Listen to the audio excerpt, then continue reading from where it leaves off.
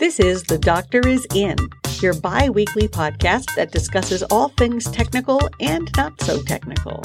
The Doctor Is In podcast is produced by ARRL, the National Association for Amateur Radio, and sponsored by DX Engineering, helping you shrink the globe. See their website at www.dxengineering.com. And now, here's your host, QST editor Steve Ford, WB8IMY, and the doctor himself, Joel Hallis, W1ZR. Hello and welcome to The Doctor Is In. I'm Steve Ford, WB8IMY. And I'm Joel Hallis, W1ZR. Joel, I have a little surprise for you. Oh, good. A pleasant surprise. Now, we've been doing this since April 2016. Wow. Okay, so it's been not quite 3.5 years, getting that way. And guess what? According to Blueberry, now that's the company that hosts The Doctor Is In, they have all these statistics for us as far as who is downloading the episodes, or not who specifically, but how many people and so on. Well, this past week, we reached 1 million downloads. That doesn't mean we have 1 million people listening to us, but it means that... Well, there's pets too, right? Well, yes, yeah. But we've actually had 1 million downloads from the site of the Doctor Is In podcast, which is just amazing to me. That may reflect the condition on the bands lately. Well, yeah, because people have nothing else to do, so they figure, well, I'll listen to a podcast. But anyway, I thought you would appreciate that. Well, that is very nice to hear. And I thought our listeners would have that. So let's get to our topic here, and that is coaxial cable, always a popular one. But in this case, the question that always comes up is, what kind of coaxial cable do I need for a given application? Coaxial cable comes in all sizes, from the teeny tiny RG174 to massive cables, if you want to call them that really look like plumbing pipe. So what do we need, Joel? Well, one way to answer that is you need the best you can afford. Oh, okay, then we're done. All right. Well, and thank you for the Doctor Is No. Yeah, I guess... just to back up a little bit, coaxial cable is designed to carry signals between sources and loads that are unbalanced with respect to ground. So it's important that you get the right category thing, because there are other choices too besides coaxial cables. There's balanced line, various sorts. But coaxial cables are probably the most popular and most widely used for antenna feed lines in the amateur community. They have a particular design characteristic impedance called Z0, and typically that's 50 or 75 ohms, and occasionally you run into 35 ohm or 93 ohm cable, but not very often. For most ham applications, 50 ohms seems to be the sweet spot. Yeah, there are different reasons for the different impedances, but 50 ohms is typically used in RF applications, while 75 ohms is typically used in video and cable TV distribution. But either of them can be used for amateur applications, and including antennas and other interconnecting cables, as long as the implications of the Z0 are taken into account. And that's fairly important, because if you have a non-matched coaxial cable, you end up transforming impedances, and that can give you a little bit of a fit here and there. And Z0, by the way, you're talking about impedance, what some people call the characteristic impedance, exactly. Right. What that means is if you put that impedance at the end of a length of coaxial cable of the same, that's matched to the impedance on the load, it's matched to the cable impedance, you'll measure the same impedance at the source when you look at it. So there'll be no reflections kind of thing. And it acts as if it's an infinitely long cable, and it just stops the energy right there, and it dissipates. If the impedance on the end of it is something different, there will be a reflection, and that doesn't necessarily cause loss, but it does cause a difference in impedance at the source end, which can be a problem for whatever's delivering power to the coax, the transmitter usually. So there are ways of dealing with that. But it's important to keep that in mind and be aware of it and deal with it. Because even if your antenna is perfectly matched on one frequency, chances are across the band it's not quite as well matched, and you will have reflections, and you'll need to either compensate for them or have a source that is less sensitive to that. Many transmitters are happy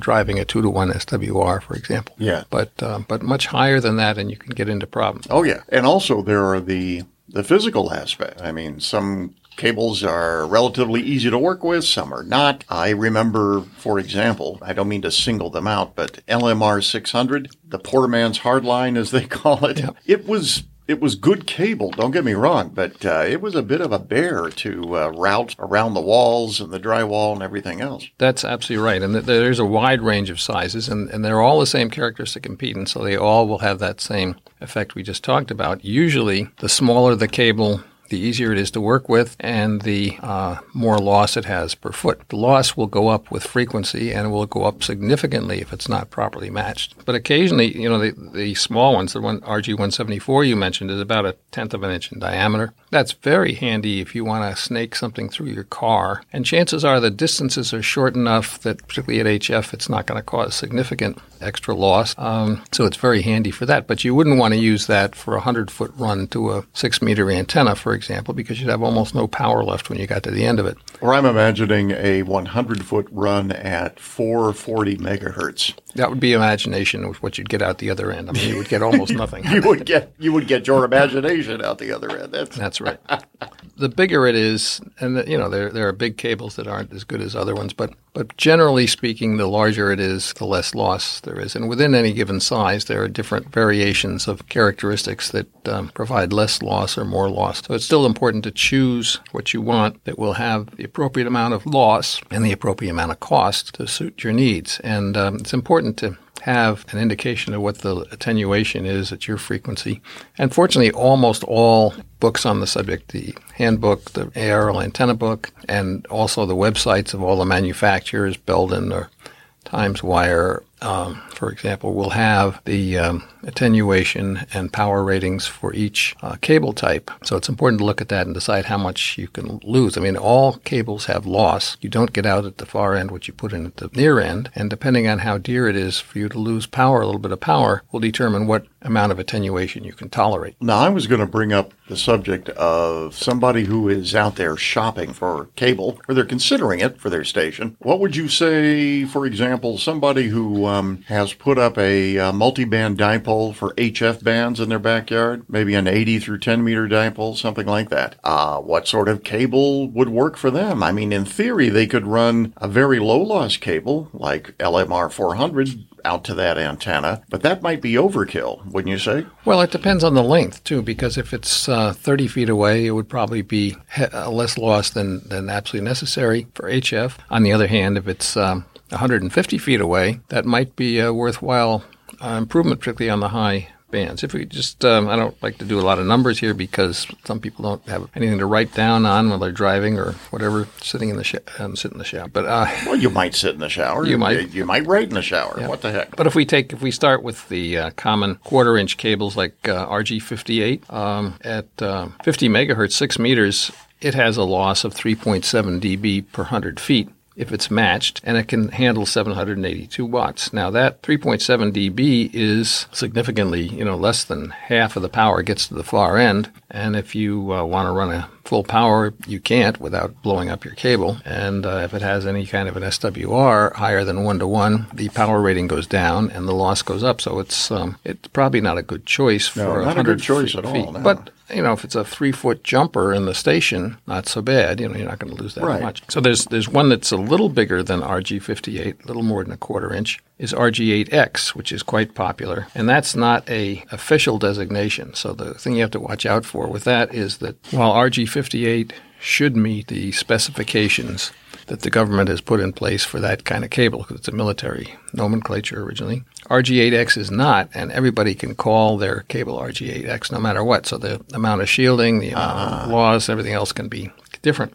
Okay. But RG8X is quite popular and has somewhat less loss than RG58. There's an even lower loss of that LMR 240, which is of the same series as your LMR 600, which is even lower loss. But once you get to that point, if you want less loss, you pretty much have to go to larger cables. Yes. So the next group that you run into, and is probably the second most common cable, is what used to be RG8, which was the standard 0.405-inch diameter coax that everybody got from government surplus after World War II. And officially that's been replaced with RG213, which is about the same. Yes.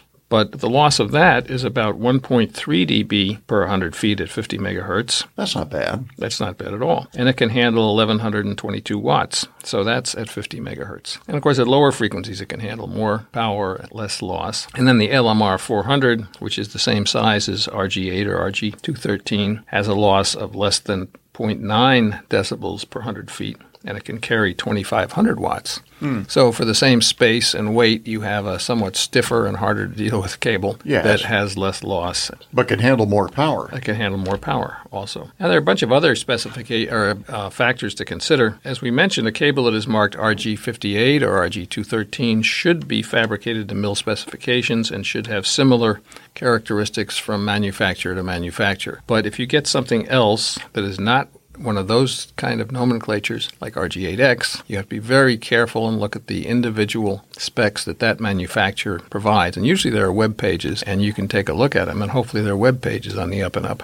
But it's important to use cable from a reputable manufacturer. Otherwise, you might not get what you think you're getting, so the specs that you're looking at might not apply. Right. Another factor that's important is age. Coax that is more than 10 years old is suspect. Oh. And particularly, I have some of that. Yeah, we probably all do, and it's not necessarily bad, but particularly the older stuff, older than that, we get into an area where the outer jacket was not non-contaminating. I think all coax you get now has non-contaminating outer jackets. You ought to check on that, though. If it's not non-contaminating, if it's outdoors, what happens is the water gets into the jacket kind of oozes into the shield. Ooh. And you end up with a kind of a black shield that doesn't work very well after a while. So if it's an older cable that didn't do that, it's particularly important that you don't use that. And it can look good from the outside, but be awful on the inside. But be awful on the inside. And you should check for attenuation with a power meter and a dummy load and make sure that power comes out the other end. And even if it does, you can have problems in which the shielding is not as good. Even though most of the power comes out the other end, some of it will go through the shield because the shield doesn't work as well if it's contaminated. It sounds like you're warning people away from buying coaxial cable at Hamfest flea markets. Yeah, I think unless it looks really good and it has a known history associated with it about its age and where it's been. I mean, if it's been indoors, sitting on a shelf for 10 years, it's a lot better than if it's been sitting in a pile in the backyard for 10 years with the weeds and things. So that's something to think about. And I guess I would just say, if you're investing a lot in a new antenna system, why not just invest in new, good quality, known quality coax so you get the benefit of your antenna system? It's, you can spend $1,000 for an antenna and $50 for coax. You may be better spending $75 for coax and getting the full benefit of your antenna system, because if you lose a lot of power in the coax, the antenna just doesn't do what it's supposed to do. Yeah, coax is kind of an unspoken hero of antenna systems, or at least like Rodney Dangerfield, it doesn't get respect. Well, that's true. I mean, it's just there. It looks like a snake in the grass or a hose going up the chimney or whatever. Yeah, people think, well, it's just a wire that connects my antenna to my transceiver. What the heck? That's right. Buy whatever I want. And you know how much power you're putting in the bottom. You probably don't know how much power is coming out the top. Right. There are a number of ways to find out. But the other thing is to keep in mind when you measure this standing wave ratio from the bottom where the transmitter is, there is loss at the cable. The SWR that you measure at the bottom will be much better than the SWR at the top because of the loss in the cable reduces both the incident power and the reflected power, so the SWR meter doesn't really know what's going on, and it gives you a reading that reflects, so to speak, the situation that it sees, and it assumes that the reflected power is that due to the standing wave ratio, when in fact the reflected power is also the reflected power that you get from incident power being attenuated and the reflected power being attenuated. So if you have a real long coax cable, it'll actually act like a dummy load. I mean, and people, I've used it for that, especially if VHF use it. It makes a very good dummy load. So that's something you can do with that old coax. You can make it into a dummy load. Just cut the connector off one end, and you're good to go. Now, another thing, some coax, but not all coax, is rated for direct burial, which can be very handy to go across your backyard. Yes. Keep it out of the lawnmower and so forth. Now, it's important to note that means direct burial in the dirt, or preferably in a layer of sand even, which is a little more gentle to the coax. Some people make the mistake of putting it in conduit, thinking it'll protect the cable. The problem with that is conduit typically will get filled with water from condensation. Mm-hmm. And then you don't have direct burial anymore. You have submarine cable. Submarine cable. Submarine cable, but it's not. Submarine cable is very expensive. And if you have a cable that's going to be in water, it's not your usual coax that hams by. It is multi-covered, very heavy-duty stuff. The outer jacket of coax is water-resistant but not waterproof, as wristwatch people used to call it. So it will eventually permeate through, and you'll have ruined coax. So don't put it in a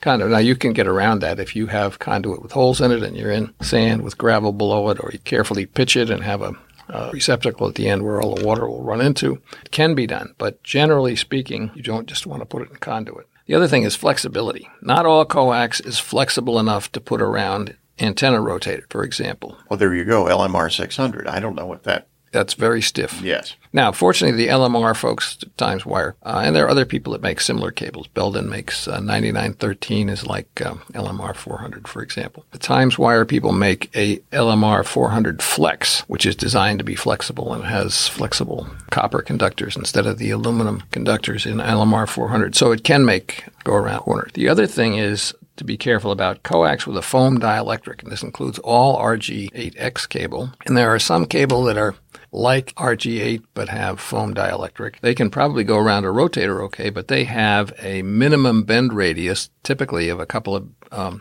multiple inches, so they can't be wound around toroid cores to be used as balance or chokes. They have to be without taking special precautions and making big turns and so forth. What happens with the foam is the strain on the center conductor causes it to migrate through the dielectric, and in the extreme case, it can actually short out against the shield. Wow. Usually it just gets much closer, and then it doesn't have the same breakdown voltage, so that it will not handle the same power that you're expecting and so forth. So be careful about foam dielectric cable. It is lower loss than polyethylene, what's called solid polyethylene, which the standard cables are, but it has that one disadvantage that you're careful about. Well, Joel, let's take a break. We'll hear from DX Engineering, and we will come back. All right, I'll be here. Our fellow hams have told us how much they love receiving the DX Engineering catalog. It's 132 pages of amateur radio heaven, packed with competitively priced equipment.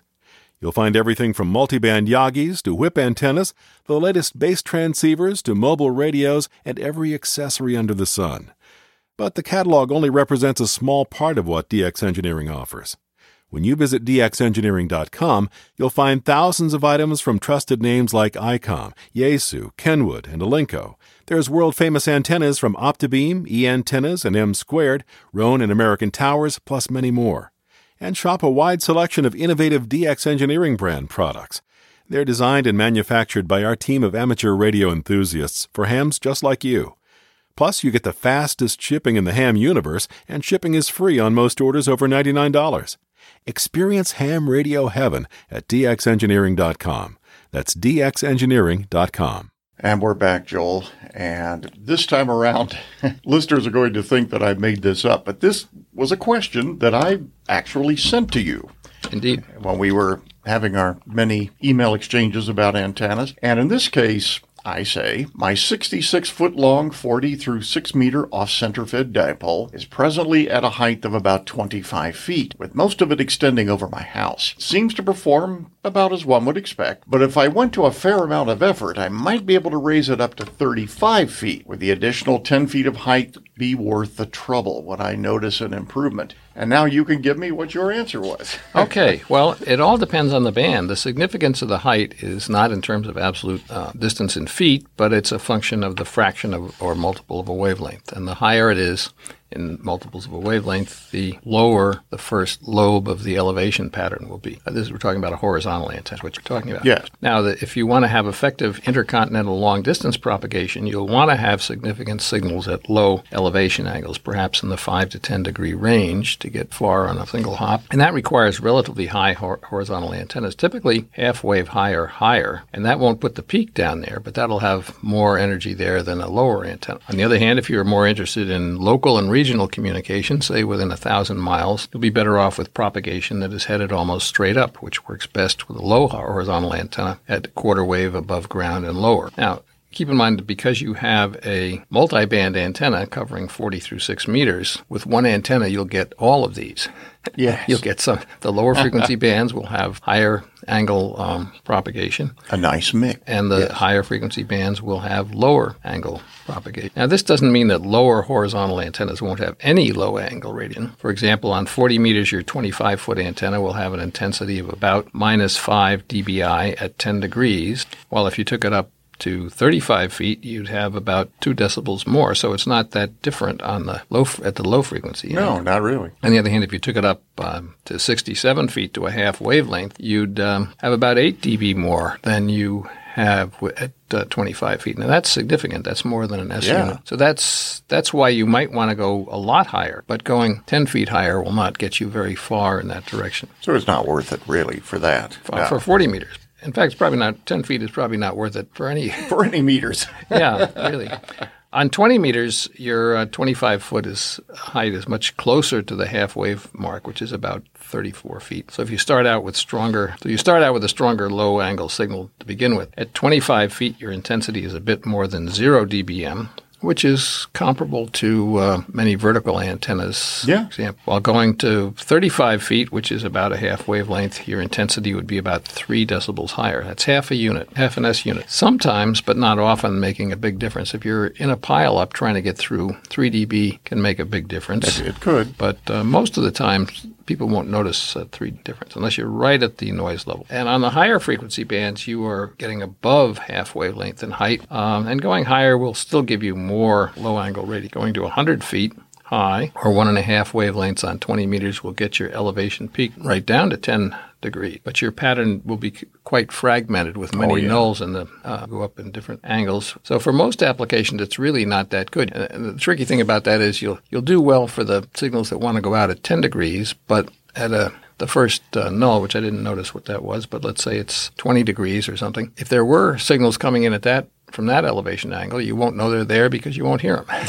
It'll be deep null. So if you have, half to 3/4 of a wavelength is probably a better height for, doesn't give you the most at the very low angles, but it gives you a more complete elevation pattern that gives you a lot of coverage at various angles. But on the other hand, if it were 100 feet high, it would work really well on 40 meters. That isn't possible, but I can dream about it, yes.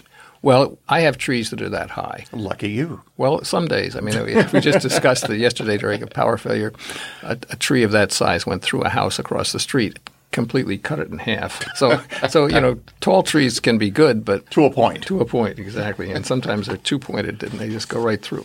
Well, thank you, Joel. I do appreciate it. If you have a question for the doctor, email us at doctor@arrl.org. The Doctor is In podcast is sponsored by DX Engineering at www.dxengineering.com. Background music provided by Purple Planet at www.purple-planet.com. This podcast is copyright ARRL. All rights are reserved. Until next time, I'm QST Managing Editor Becky Schoenfeld, W1BXY 73, and thanks for listening.